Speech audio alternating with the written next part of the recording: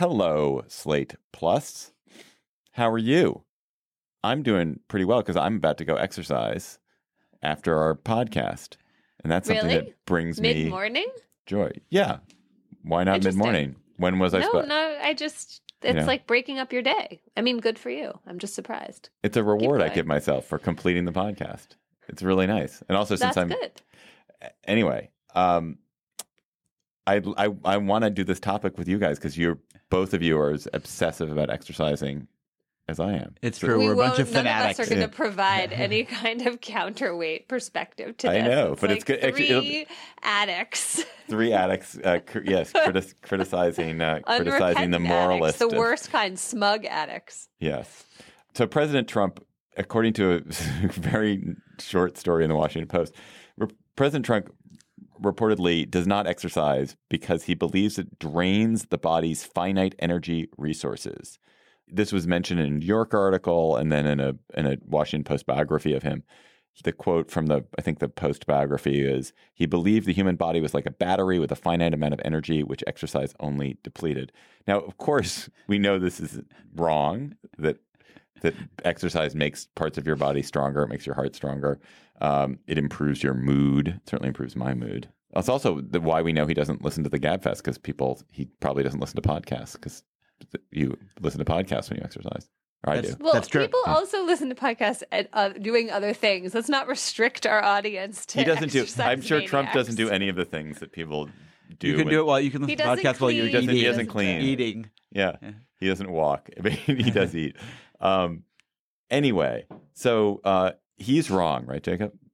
I believe he's wrong. It's so unfair. Genetics is so unfair. I mean, that the sort of people who ought to drop dead from a sense of cosmic justice often don't, and the people who shouldn't do.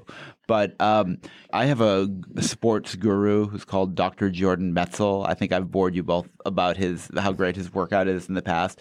But he's studied this a lot, and he argues very convincingly. He has a book called The Exercise Prescription. But he says of the non-genetic factors around your health, i.e. food and exercise is by far the most important. So in terms of the things you control about your health, exercise is like 4/5, and diet, which everybody's completely obsessed about, is much smaller. It's like 1/5. I might not have those numbers exactly right, but there's just a mountain of evidence at this point that says not just that exercise is tremendously good for you physically, mentally, prevents illness, cures illness, all of that, but it's the big thing you control about your health. So, he's wrong, and let's hope he suffers the consequences. Smug as hell, the three of us. We're just going to be unbearable on this topic. So, Emily, why don't you add to the smugness? Why is Trump so wrong about this? I mean, look, when I was a kid, I really didn't like to exercise. I remember strongly wanting to just sit on the couch with a book and not be bothered, and being kind of dragged outside to do something by, I think, usually my dad. And it seems like such a crucial way to regenerate, like to recover energy now. I can't really imagine my life without it. I'm incredibly dependent on it. And then I think, okay, well, if I didn't do this, wouldn't there be other things I would do instead that I would find equally satisfying as a way to recharge? I have lots of friends who don't exercise regularly, and they just do other things. So I feel like we should. Do you think of them secretly as losers? No, I don't. I actually sometimes think like, I really don't. You do that. That is a move that you make in your mind. Don't put it on to me. So I guess I do feel like, as much as I think the science supports, Jacob, what you're saying, that it is important not to be totally monomaniacal about this.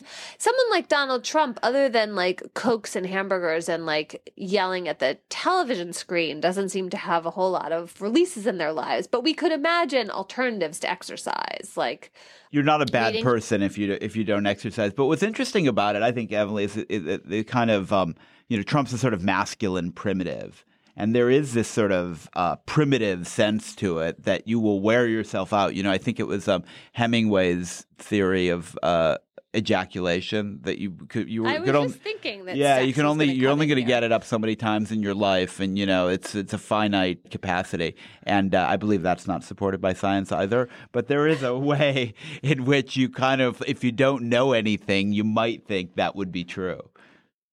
Right, running out of supplies, the zero-sum game of your own physiology. Well, what do you think? What do you think are legitimate substitutes, Emily, for exercise? You were just about to name some. Well, I was thinking of just like reading, going out for coffee. Taking a walk seems like it is really important to me, although I guess that is like a form of exercise. Could like watching your favorite Netflix show count? Sure. I mean, that's another thing people do to just escape. But I actually think I think it's different. I think cooking fits. Crafts. I was talking to a colleague of mine who's a painter, and when he comes home from work, he paints for an hour. And I think that meets his need. I mean, for me, it is so. I mean, there's the health effects, which I'm sure are significant, but it's so mental that my mood is basically 100% contingent on whether I've been walked. Totally, I would run if it was bad for you. If there were overwhelming evidence it was unhealthy, unless it was actively deadly, I would continue to do it. Right. Because have you ever been in one of these, like in one of these third world cities where the air is terrible, and you go out and every breath you take, you're like, because you're breathing in all these pollutants, and yet you would still go for a run or run in the gym. But yes, no. If you have to do it inside, that's terrible. Do you think you're having a chemical reaction that the endorphins you're releasing are truly something that you're dependent on? Totally. Yes. Yeah. I absolutely think that. And my mood, if I do not exercise, and actually I'm witnessing this with my daughter, who's become an obsessive exerciser over the last couple of years, and just to watch her, and she is in a foul mood if she doesn't get to exercise, and I recognize this in myself that if I do not move around, I'm in a foul mood, and I become dependent on it. And if you were on Twitter in that foul mood, you would be expressing yourself constantly. But isn't this idea that you're in a terrible mood if you don't get something, where people who don't exercise can feel smug? Yeah, it's addiction. Right? It's addiction. Any addiction has a downside, obviously. It does. I totally think that. And I also think it's vain and antisocial and self-absorbed. When I think because you can get most of the benefits of what you're talking about, Jacob, by doing a lot less than what I do. I mean, I probably exercise, 10 hours a week or something like that. I bet the benefits are at 3 hours a week. Yeah, that's probably true. But also, it's not just your personal benefits. I mean, don't you have, when you go for long walks, that's when you think reflective thoughts and have your good ideas. And, I think it's also, it's how you take yourself out of yourself and get some perspective on life. Yes, that's also true. And stop thinking, right? We're all people whose brains are constantly whirling and buzzing. I mean, one thing about hard exercise is you basically don't think very clearly. Right.